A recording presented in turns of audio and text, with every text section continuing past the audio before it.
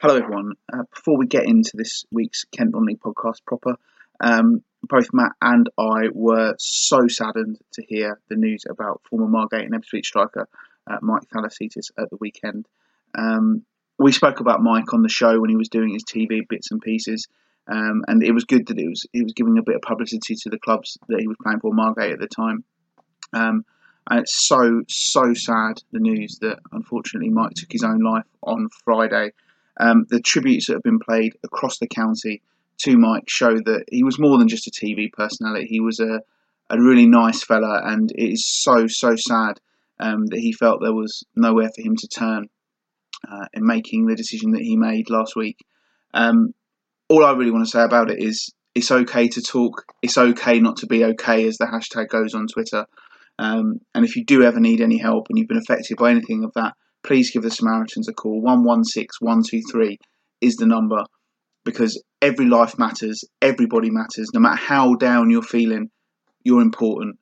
And I hope if Mike would have seen the tributes this week, he would realise that he was a very, very loved man. So RIP Mike, and thoughts to all of his friends and family. Anyway, on with the show proper now. Hit the music.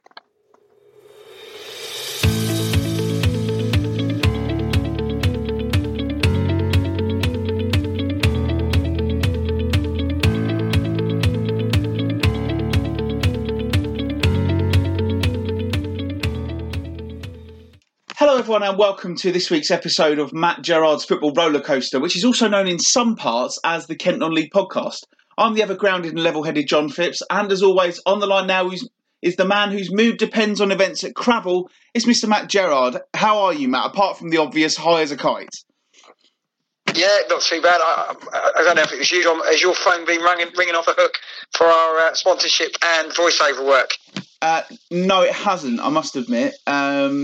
Bit of a blow, but I have, however, been in conversations with a local business. They're not based in Kent. For a brief conversation with their marketing manager. This week's Kent Non-League podcast does have a sponsor. Excellent. Is it something that's going to change my life? Well, let's find out. This week's Kent Non-League podcast is brought to you by the Bay Lodge Guest House in Eastbourne, which is a 6-bedroom bed and breakfast on the seafront in the town of Eastbourne, where the owners are a delight, really nice people. And apparently, if you go direct to them, 01323 903 746, you will get the best prices. So that's what they've told me to say. So we're going to go with that. This week's Kent Non-League podcast brought to you by Bay Lodge Guest House. Right, fantastic. For all your Eastbourne needs, please go to the Bay Lodge Guest House. That's it. That's the sort of thing that we can do for you. Yeah. So yeah, if the rooms are very reasonably priced. They're lovely rooms as well. Lovely sea views from 2 of them. And the breakfast is out of this world as well. So Bay Lodge Guest House in Eastbourne have sponsored this week's Kent Non-League podcast. So that's very good, isn't it? We want to sponsor next week's show, even if it's, if we can come to some sort of negotiation. But if you do want to sponsor next week's show, please contact us and we'll give you a mention. So whatever business you have or whatever, you might want to say happy birthday to somebody. They could be the sponsor of the Kent Non-League podcast. Yes, indeed. And even you hear that there. Listen to that voiceover material as well. Matt Gerard is made for voiceovers. So if you would like any voiceovers, if you'd like someone to talk over anything, he's your man. He really is your man. Yeah, I'm keen for that. Yeah, I think this, we love the Kent Non-League podcast, but any possibilities can come from this, that I can be your voiceover man for the Kent Non-League podcast. Please get in contact with us. But I think we can do this to be the future, John. And if anyone else to send us something, to try something out, I don't know, the latest packet of Kent crisps or something like that. Yes. Which we're after freebies here. Yeah. If you've got anything to send for us, we can test it out live on the pod as well. So from that point of view, we're just sort of branching out. As it's coming to the end of the season, John, we can sort of do this sort of thing now, I think. So yeah, anything you want to send to us to test or whatever, with a thing, because the Kent Non-League podcast, sponsored by the...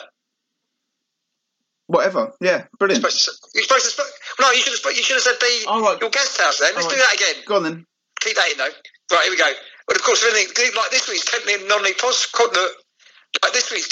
podcast, sponsored by the... Bay Lodge Guest House. That's it, right, brilliant. Okay. I'm going to throw it in through the pod and see if you do that. Brilliant. Okay, I should keep my ears out. Anyway, a couple of weeks ago, you may remember we had a conversation about who's the most famous person who lives in Eastbourne. Matt sent me a couple of actresses that he'd found. One of them I vaguely knew. The other one I wasn't familiar with in the slightest. However, I have been out and about on the mean streets of Eastbourne looking for celebrities. And do you know what happened yesterday, Matt? I found 2 live ones. Really? Yeah. These people that are going to go, like your pop groups I've never heard of, I'm going to go, I know them. I've heard. You're going to be impressed. So yesterday we were walking along the pier. I can guess it. Give me some clips, and I'll see if I can guess who you thought it was. Right. So they're two separate people, but they were together. However, I think you should separate them because you would never put the two together. You wouldn't think, oh, well, if you saw her, you must have seen her as well. Okay. Right. But one of them is 1/5 of a huge girl band. Right. And the other one is a model. I think she may have been an actress at some point. She's certainly been a TV presenter. And she used to go out with George Clooney. Oh, Mariella Frostrup? No. Oh, I'd like to have a voice on that. Oh, I've got the girl band. It must be one of the Spice Girls, is it? No, the other ones. All Saints? No. There's only 3 of them, isn't there? 5. Big, massive. Little Mix? No. It must be on 5 girl band, 5 members. Yep. Oh, no, that's from the girl band, was it? I was going to say, I was like, no, I failed miserably at this one.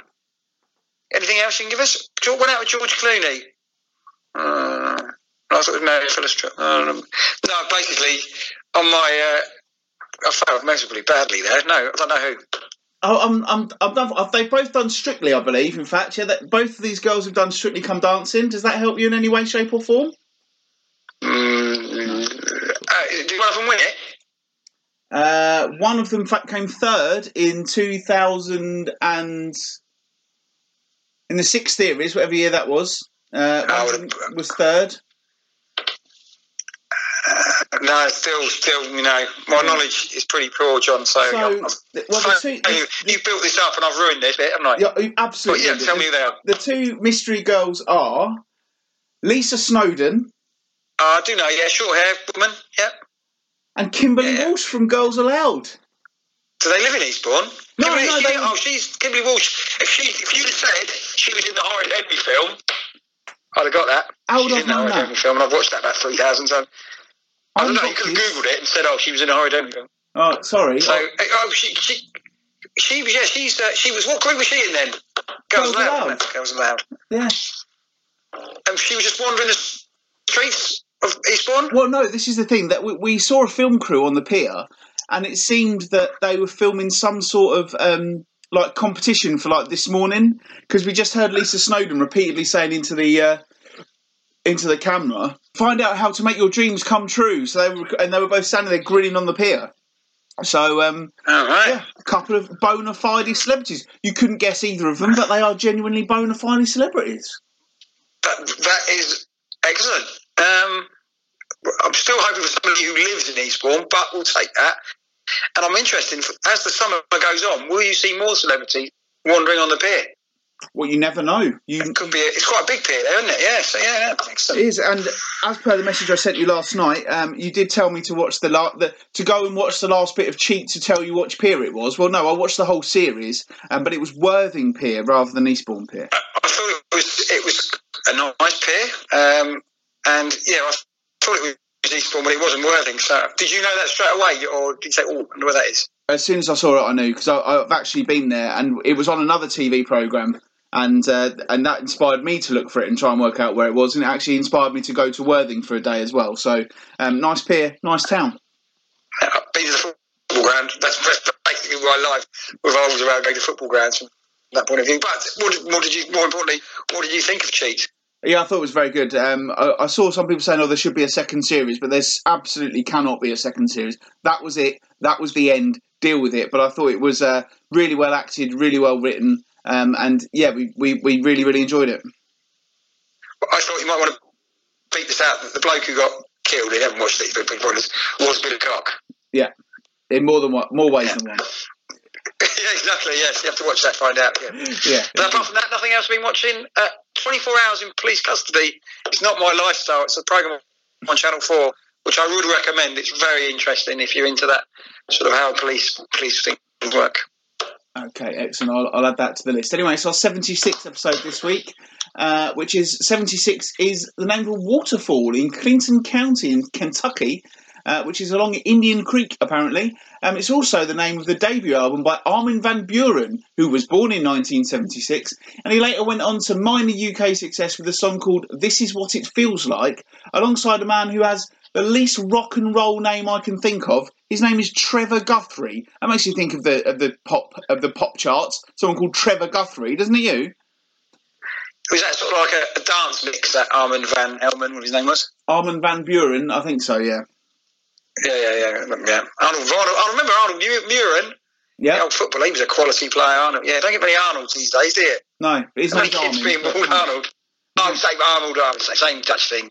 Move on. I've had a nightmare with these opening 10 minutes, haven't I? Same Dutch thing, brilliant. Well, if you're looking for Matt Gerard to pronounce some foreign names for you, please give him a call. He'd be fantastic at it. Anyway, obviously the big story this week in Kent Non-League football is the FA Vase semi-final, which is evenly poised at 1-0 to Cray Valley PM after Sunday's first leg. By all accounts, it was a very cagey game. Coventry City were probably slightly disappointed to come out of that game on the wrong end of a defeat. And we had both managers in our Radio Kent show on Monday night, and it didn't particularly either of them make too many comments. But Ben Smith seems to be of the impression that Cray Valley won't sit back on their 1-0 win and 1-0 lead, and they'll go for it on Saturday. Yeah, I think that seems to be the case. He was pretty confident, Ben, that he's seen enough in the first game that he can hurt them, particularly when they're at home. Which we know Cray Valley's away form is absolutely superb. I think 13 wins out of 15. And we were speaking to the Corinthian manager as well, Mike Golding, and he was there, and he said that it may be better for Cray to play away from home when they can use their expansive football. The pitch will be better at Faversham than it will be at Cray Valley. So I think it's an open time. It's always the next goal in this tie is going to be absolutely crucial. If Cray go 2 up, it's going to be difficult, I think, for Canterbury. But if Canterbury draw them level in front of what I'm sure is going to be a decent crowd, it's going to be an interesting affair. But both managers pretty coy about it. But Ben was giving away a bit more than I thought than Kevin was on Monday night when we had him on.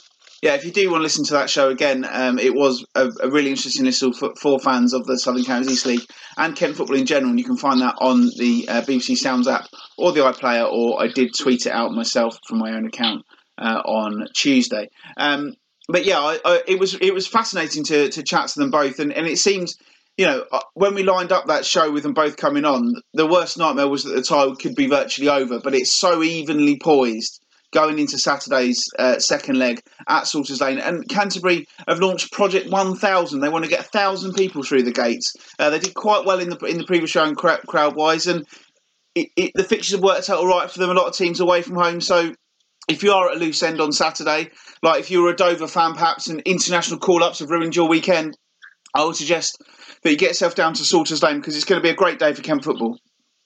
Yeah, I think it's a fantastic day. I'm sure they can easily get over 1,000.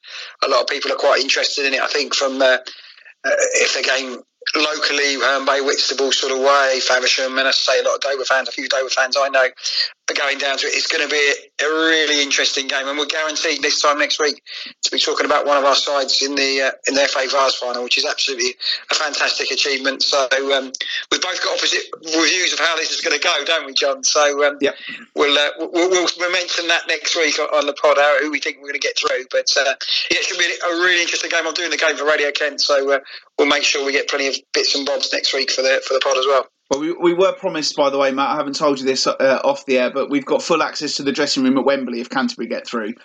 So, that's quite good to know, isn't it? Well, that is very interesting. So, again, may the best team win, but it should be a really interesting afternoon. I don't know what the weather's like this weekend.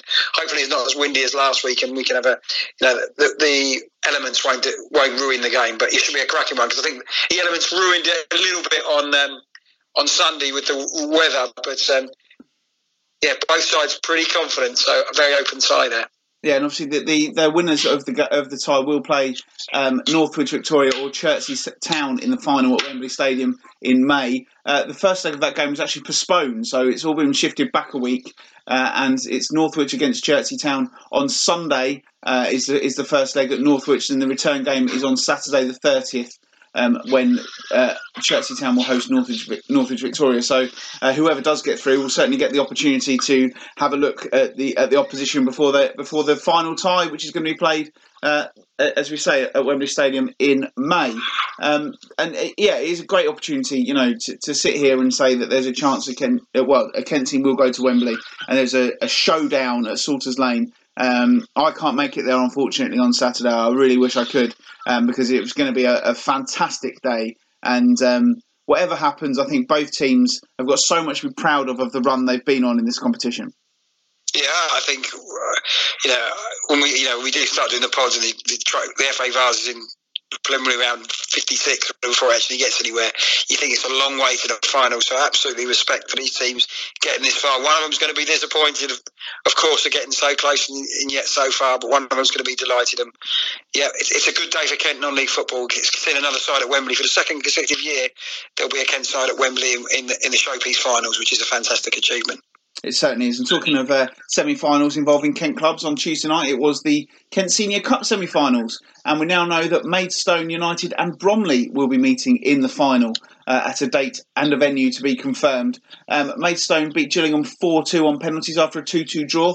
It wasn't a full-strength Gillingham side, but there certainly were some players in there from that side, while Bromley, a fairly strong Bromley side, beat Tunbridge Angels 1-0. So set up for a good final, I'd say, there between two National League teams.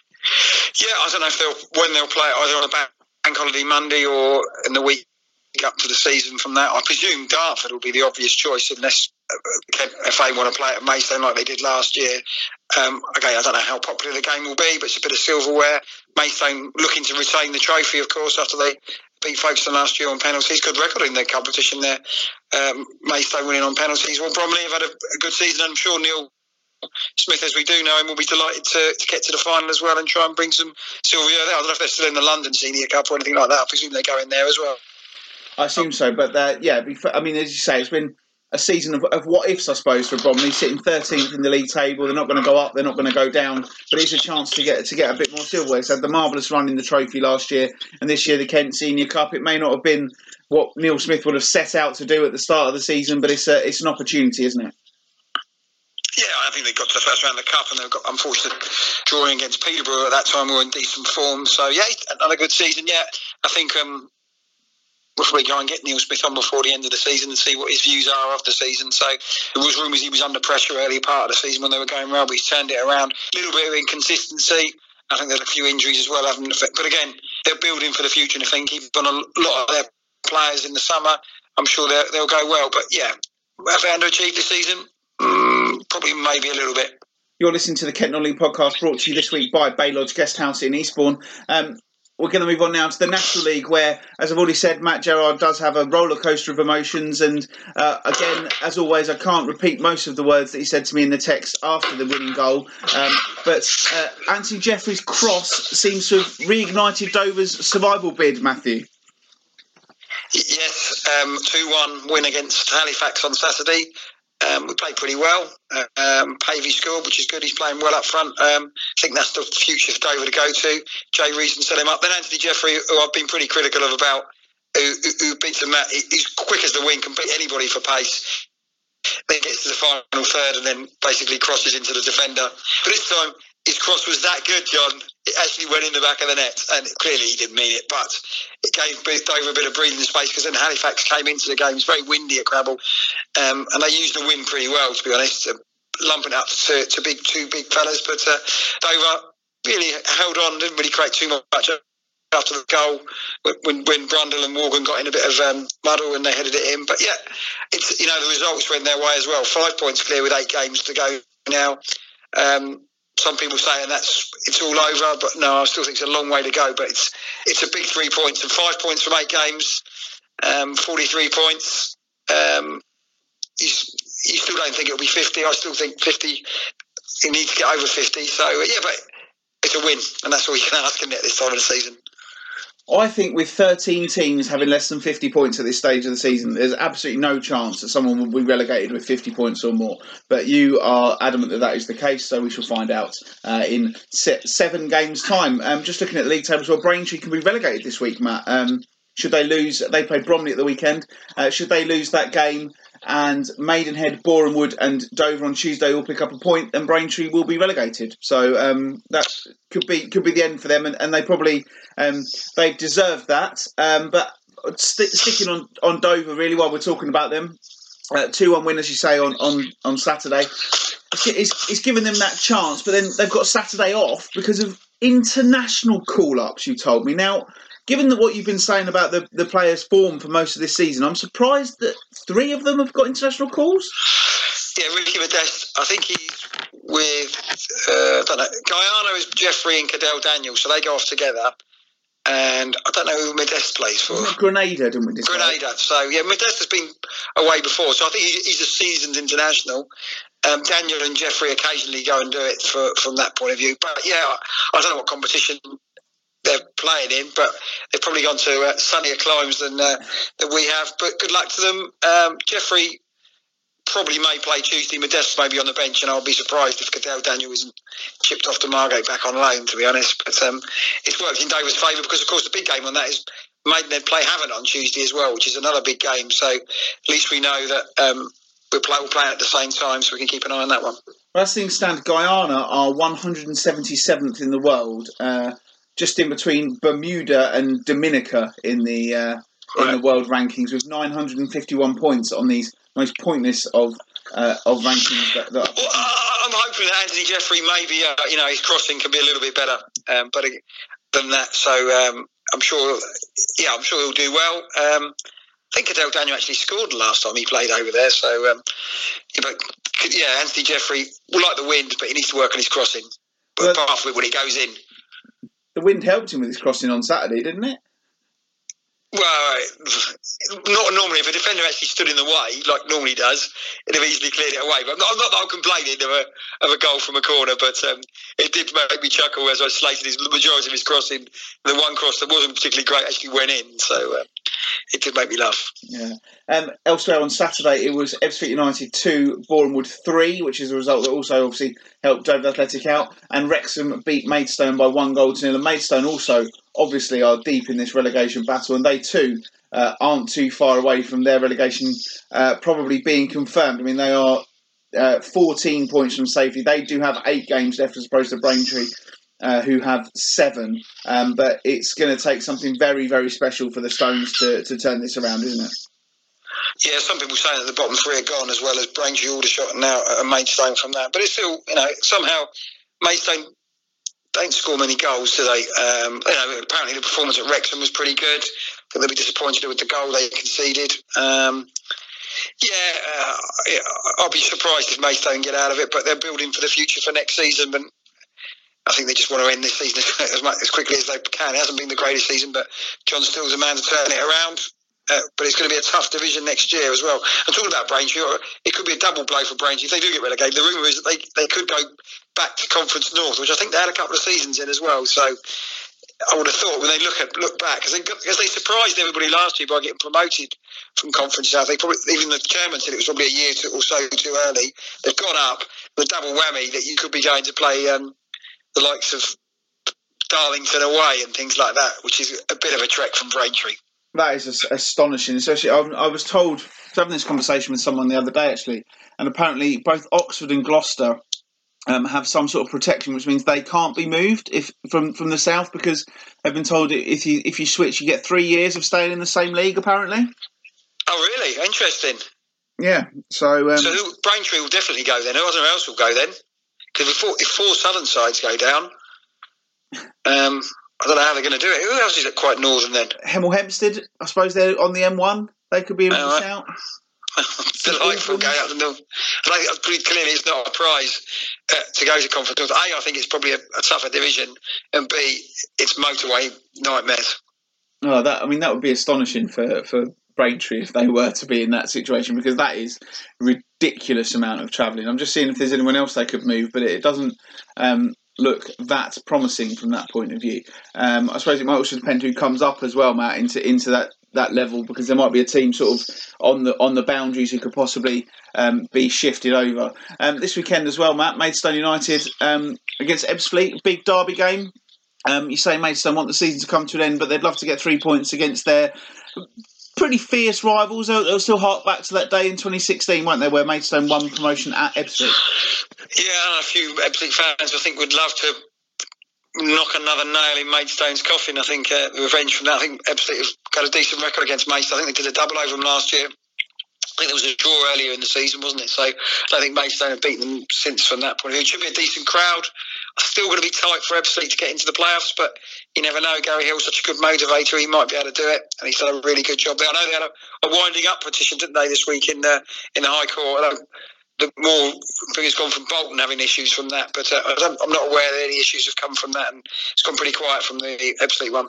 Yeah, indeed. Also, next week, so obviously with the game being off on Saturday, on Tuesday night, it is now Dagenham and Redbridge against Dover, while Ebbsfleet try again and go to Halifax. So a couple of games there. Obviously, Dagenham, they're going to be a tough side, and Connor Wilkinson, who people will know from Gills, is banging in the goals for them, isn't he? Yeah, I worked it out. Jason Burns, who asked me how many times we played Dagenham. I think I've been to Dagenham 6 times and never seen Dover score once and lose all 6. So yeah, it's not a happy hunting ground for Dover and not a happy hunting ground for me. So I'll be at the game.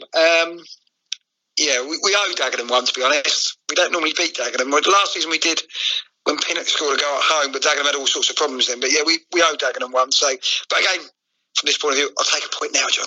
Yeah, of course you would. According to the projections, by the way, it does say Gloucester and Oxford will move. So I don't know if that is going to be the case or not. But Gloucester, they've all both been in there, haven't they? The Conference North.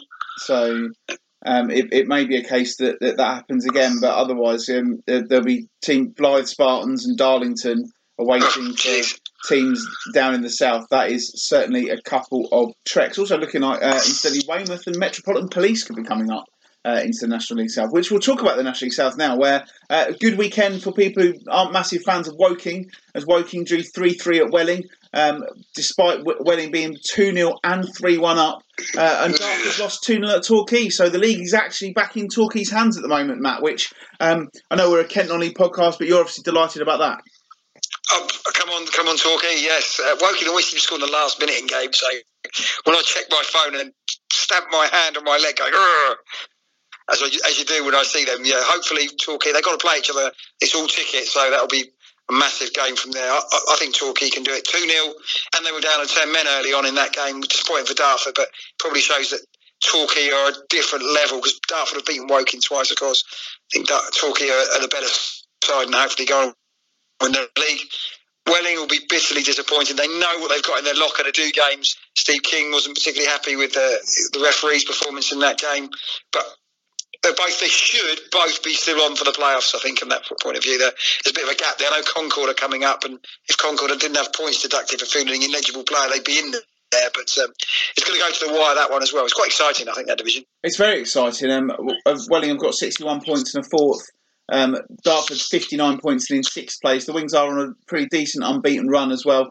And then you've got Billericay on 58 in the last of the playoff places, and Concord Rangers are on 55. And as you say, Matt, if they hadn't had those 3 points deducted, they would be right in the mix. But 7 games to go in that division, so it's going to be an interesting finale, and we'll be keeping a close eye on that this weekend in that league. Dartford are at home to Hampton Richmond, while Welling go to bottom of the table Western-super-Mare. So you might think that both those teams should be in good shape. Hampton Richmond down in 16th after almost going up last year. So interesting to see how that will pan out.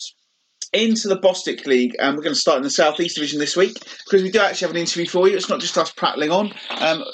After a decent week, earning a 2-2 draw at Hythe with just 9 men, and selling a player to Crystal Palace, I thought it was a good chance to catch up with Nick Davis. We last spoke to the Ramsgate manager just before he took over the club in December, and it was nice to catch up with him and see how things are going. We started, of John, who's this interview sponsored by? The Bay Lodge Guesthouse, mate. We started, of course, by discussing that game on Saturday at Reachfields. Point with 9 men, that's never a bad thing, is it? No, it wasn't, and after the game, obviously, it felt like a win. but just absolutely delighted really with the character and togetherness that we showed during the game, and got a deserved point in my opinion. We went down to 10 men. I think it was 20 minutes on the clock. Please look at the video yourself and have your own opinions on it, but it was very harsh to say the least. 2 yellows for Rob Saunders, who evidently I think scored the own goal as well, so he didn't have the best of starts to the game. And then it was a bit of an uphill task from there on, but men for 65 minutes or whatever it was, I think we were the better side, and we created chances still in the formation. We had to take Nigel Needs off, who was making his debut against his former club, just to adjust the formation to go 4-1. And then the blow of Kane Rowland being sent off with to be about 12-14 minutes left of the game. Again, you can see it on the video. It's very harsh. He doesn't touch the player in question. He gets a straight red card. Yeah, I mean, from then onwards, with 9 men, we went 4-4 with no forward. We, for the simple fact that they was trying to create overloads in the wider areas, so we had to try and keep that shape, and we held on. And don't we had a couple of chances near the end, but we were outstanding, absolutely outstanding, and it was showed real character and determination, and it really felt like a win after. It's been about 3 months since you took over at Ramsgate. How's it been? Yeah, it's been good. It's been good. It's I think it's 15, 16 games now I've been there. It's been a stop-start with the fact that there's only one game a week, and at this level we've been used to, Saturday, Tuesday. So, like I said to the lads, if you win a game, you can enjoy it for the week. But if you lose, or you don't, you've got to dwell on it as well for training and everything else. So it's so important that we give everything within the game, because you'll wait such a long time for the next one, and it's very difficult to get some momentum. I think it's shown that we've been hard to beat, but we've drawn too many games. But we're unbeaten at home since my first game against Ashford on the 15th of December. So that's 6 at home unbeaten. So that sort of takes care of itself. The home record is just that we need to, to look at their away form, and just winning more games. Really, we've been hard to beat, and we've been quite solid throughout. Really, but it's going to take time, and I think I'm confident we'll get there. That's the thing. I mean, we were chatting before we started recording, and I said to you, hadn't won in 6. You said, well, no, it's only 1 defeat in 5, though. And drawing too many games is always going to be a problem, isn't it? Yeah, that's right. Yeah, sometimes it's better to lose a couple, isn't it, than win one, and then and then they'll draw preferable to draw 2. You're only getting the 2 points, but first of all, you've got to be hard to beat, I believe, and hopefully we just got to cut out some of the mistakes that we've made recently, and we've gifted some points to some teams, Three Bridges being one, Seven Oaks another, which we should have done. And that's individual error, which you can't account for. The players don't mean to do it, it's just our level for that going forward, but there's a real good group of players there, and hopefully if I can keep the majority of those next year, and I've already got targets in place for next season, then there's no reason why we can't compete, not in the top 10 but hopefully in the top 5, and that's certainly the plan. And obviously one player who's left you is Jacob Mensah, who's gone to Crystal Palace. What a fantastic move that is for him. Most definitely, yeah, most definitely. I mean, he was at Brighton for a week before that, and he had a lot of interest. Social media sort of maybe ballooned it out of proportion slightly with the clubs that were looking at him. But Crystal Palace asked if they could speak to him. So did Gillingham, so did a few other clubs as well. But we left it to him. He had an agent, and then we heard he was going to Crystal Palace. He played a couple of games for them. And previously, when I was at Sittingbourne, I took Lex Allen to Crystal Palace as well. It just happened to be. Unfortunately, he didn't get the deal at the time, but Jacob did. So, he's got all the attributes, physical attributes. And like I said to someone the other day, he'll be getting coached every day with the best coaches, and that will give him the best opportunity to play as high as possible with the physical attributes you can't sort of teach. So, it's a great opportunity for himself, and hopefully he can take it with both hands. Before you came to Ramsgate, did you know much about Jacob? Did you think he was a player who possibly could go on to that sort of level?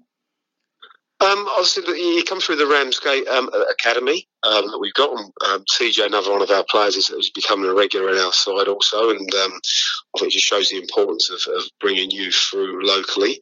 But I've heard of him, and I'll see him play a couple of times, and you could see that he's got something about him.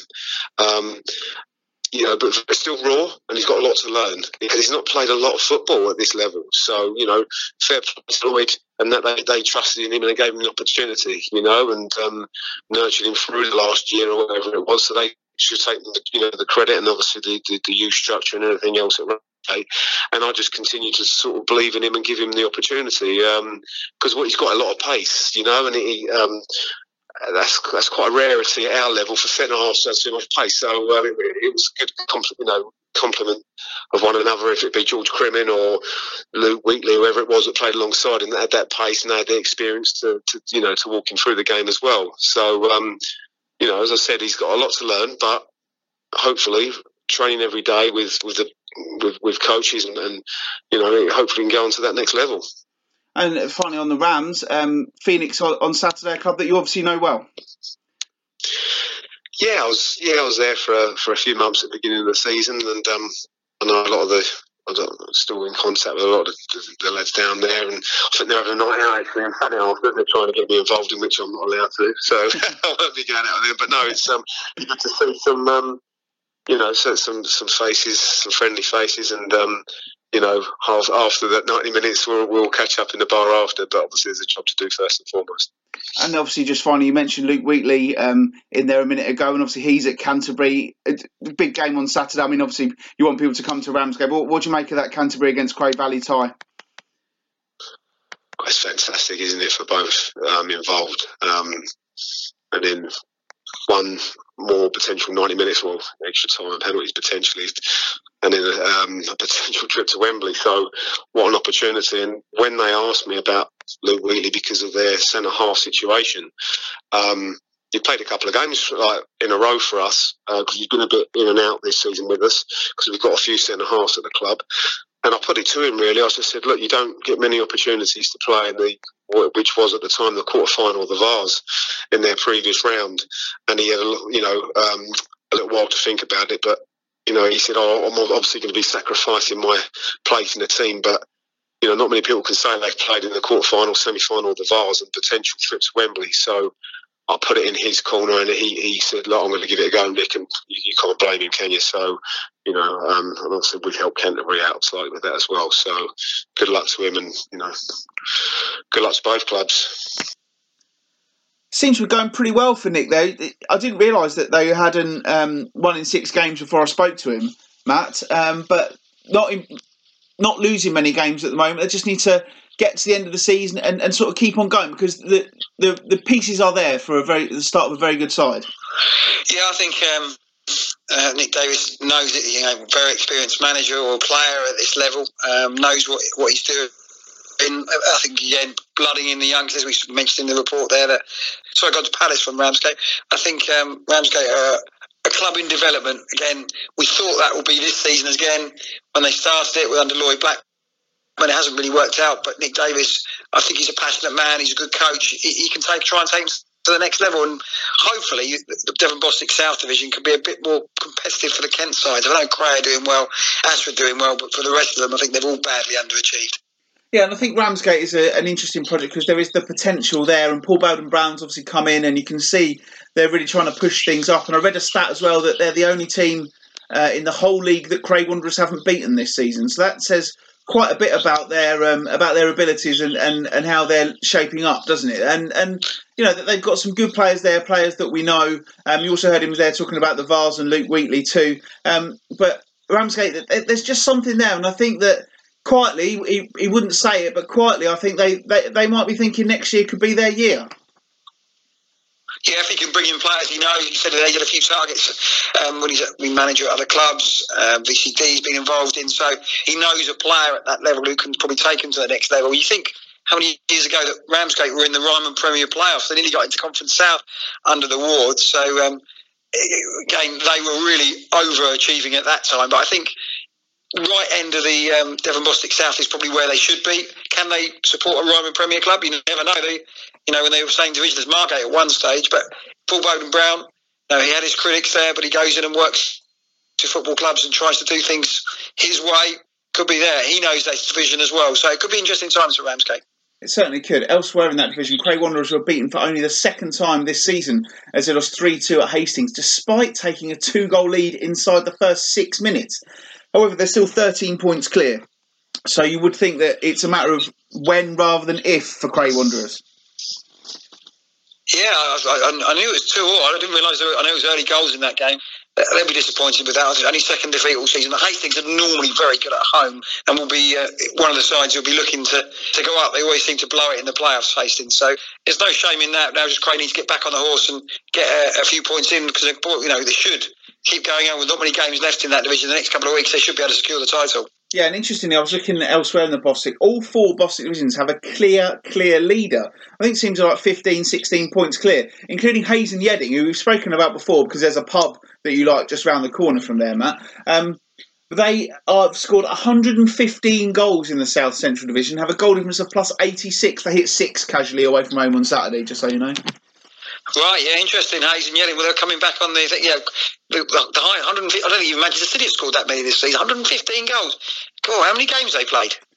That I don't know. I just got the stat earlier on. I will double check that for you now. But they're near the end of the season.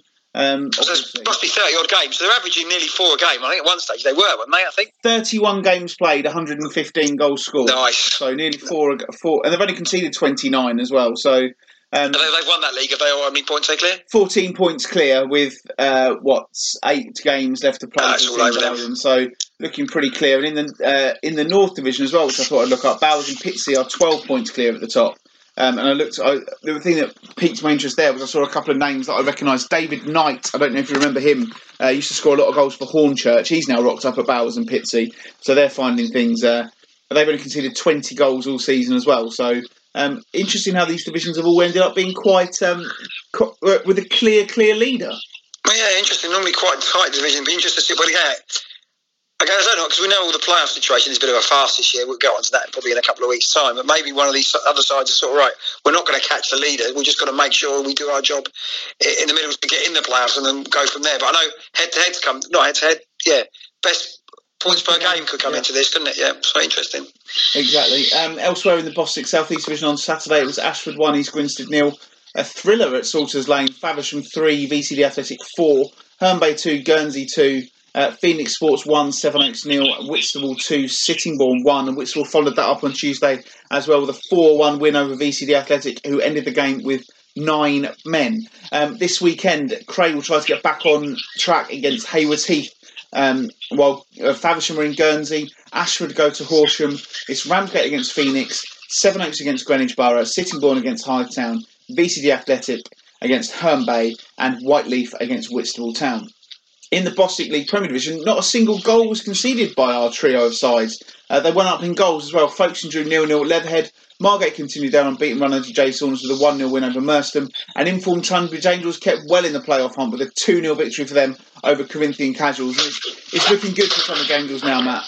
Yeah, I think not scoring many, but they're keeping clean sheets, which is a good sign at this start of the season. I think they're third place in the division, I think, the last time I saw. So they're on the right track, Tunbridge Angels. They had that bit of a good start of the season and that bit of a blip, but now the curve is going up for them. Yeah, and some of the sides, they wouldn't want to play them, I think, if they get to the later goes into the playoffs. It's game looking pretty solid. And speaking to Matt Davison, when I saw him last week, they got a midfielder in there, and he said he's been a real revelation in the middle of the park. So, yeah, good stuff for the Angels, and fingers crossed they can go there. And Margate, good job that Jay Saunders is doing. Been a good looking at it now, the Ryman Premier.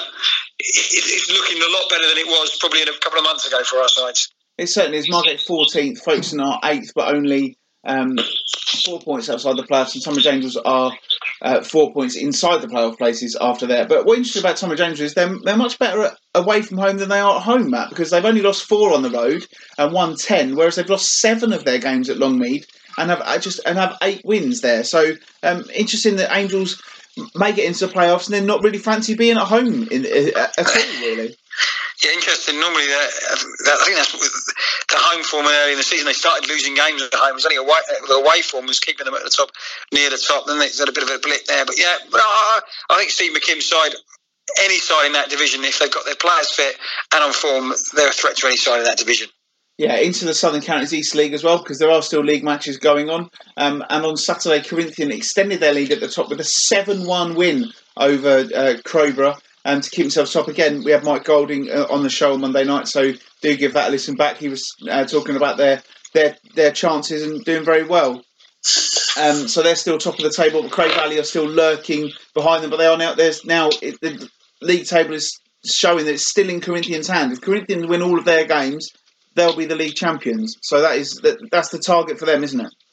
Yeah, from that point of view, how many games? Got 7 games to go. They're in good form. It was important how he came across, very measured. As he admitted, he didn't think they'd be in this position, but now they're in this position. They don't want to throw it away, so they know what they're going to do. Win all your games. The form shows it. They're in excellent form. They could be shock winners of the division, because I don't think any of us tipped that before the start of the season. No, indeed. Elsewhere on Saturday, it was AFC Croydon 0, Hollands and Blair 1, Bearsted 2, Fisher 4, Chatham 2, Croydon 0. Erith Town 2, Beckenham Town 1 and Lordswood 3, K Sports 0.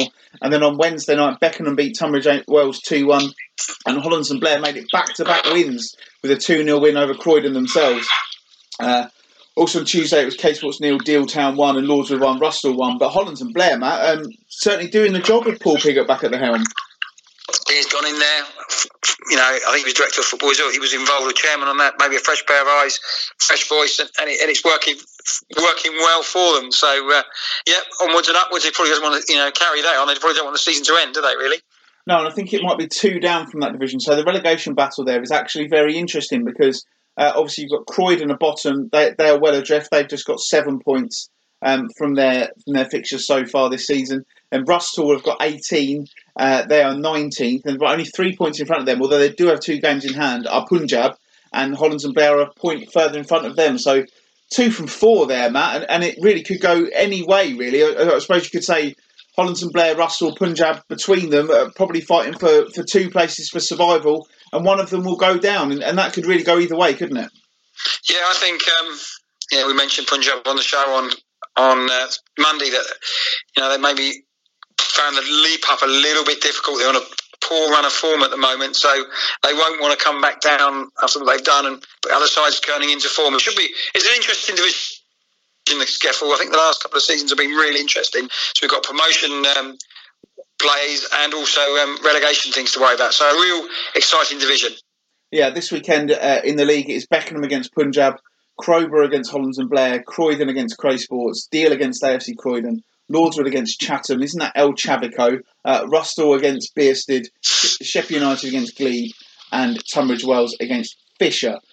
In the first division this week, it was FC Elmstead 1, Erith and Belvedere 3 on Saturday, Greenways 1, Forest Hill Park 2, Lewisham, Borough 0, Sutton Athletic 5, Meridian BP 1, Bridon Ropes 2, Rochester 2, Lydd 3, Snodland 1, Welling 4, Sporting Club Thamesmead 2, Holmesdale 1 and Stansfeld 2, Kennington 3, and then on Tuesday night it was FC Elmstead 0, Snodland 0, and in the first division it was Bridon Ropes this weekend, so the fixtures Bridon Ropes against Rochester, Erith and Belvedere against Lewisham Borough, Forest Hill Park against Kent Football United, Greenways against SC Thamesmead, Kennington against Meridian VP, Phoenix Sports Reserves against FC Elmstead, Stansfeld against Holmesdale, and Sutton Athletic against Lydd Town. I didn't mention it last week because it happened in between the record and the edit, but that game between Welling Town and Erith and Belvedere the other week was an absolute snorter, Matt. Did you see about that one? No, I missed that one, John. What was that all about? It ended 4-4 or something? It ended up 4-3 to Welling Town in the end. But I think they took the lead, and the scores have actually disappeared off the SCEFL website. But it was an absolutely thrilling game of football. It looked like Erith and Belvedere were going to get a massive win in that title race. but it ended up being 4-3 to Welling Town. So the other news as well for the SCEFL this week, and we did touch on this on the radio show, but we didn't really talk about it, is sin bins. So next year, temporary dismissal sin bins will be introduced at Step 5 and Step 6, so into both divisions of the SCEFL. This will mean that anyone who shows dissent will be, instead of being yellow carded for it, they'll have to go and sit in a sin bin for 10 minutes. What do you make of that one, Matt? I don't really think it's... Eventually, it's got to go through the whole levels. To me, a yellow card's a yellow card. You're turning into ice hockey there, and people will say they've got a power play now, Welling Town, in their game. So, for me, no, don't. Football's been fiddled with numerous times. I don't think dissent and telling the referee to F off is going to set you in the sin bin for 10 minutes. So I think players need to learn about it. Pointless exercise, in my opinion. But hopefully that will make them learn, because it's always a frustration when you hear people shouting and swearing at match officials. We want people to go, especially our non-league teams, families. We want them to be going along. We want young kids to be going along, and they don't want to see players effing and jeffing at match officials, But the problem with this is it's got to be a blanket ban. If one person swears at the referee, right, you're going to the sin bin. They've got to be strong about it. Otherwise, there is absolutely no point. Yeah, well, again, certain things. If you did tell the referee, not in an aggressive manner, come, beep off, ref. That's a terrible decision. Would that be classed as a yellow card normally? So again, I don't really know how they're going to do what is classed as dissent, because some referees may let you get away with it. So it'll be interesting to see how it works. What card do they give? Get a green card because you've sin binned? Again, and also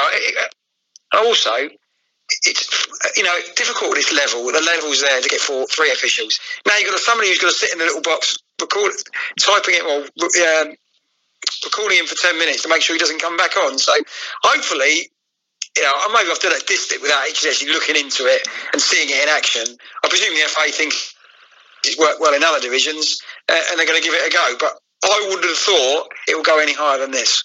Well, it'll be interesting to see how it pans out. I'll certainly be trying to make my way to a game in that at that level very early next season to try and see how it all pans out, because it certainly is a very, very interesting one. Anyway, that's pretty much it for this week's Kent Non-League podcast. Thanks to everyone for listening. Thanks to Nick Davis for giving up his time to chat to me earlier in the week. And please, as I've already said, do download our programme from Monday night from BBC Radio Kent. It was a really, really good listen. It was fascinating for fans of the SCEFL. So I would recommend that you listen to that. In the meantime, you can find us on Twitter at KentNL Podcast. You can also find us on Facebook. We're at Kent Non-League. You can find our sponsors for this week, Bay Lodge Guest House in Eastbourne. With a Google search will take you straight to their website, www.baylodge.org.uk. You can also find them on Facebook, Bay Lodge Eastbourne. And for all your Eastbourne needs. That is exactly correct. I think they've definitely had value for money for all these showers they've had today, the Bay Lodge Guest House in Eastbourne. But yes, what was it again? Bay Lodge Guest House in Eastbourne. Right. Yeah. Thanks, mate. Yeah, perfect. But if you'd like to follow in their footsteps and be a sponsor of the Kent Non-League podcast, do please give us a shout, and we'd love to be in touch. So get in touch with us on social media, and we'll have a conversation with you. But in the meantime, thanks to everyone for listening. I'm John Phipps. He is Matt Gerard, and we will speak to you next week. www.baylodgeguest. Fantastic place.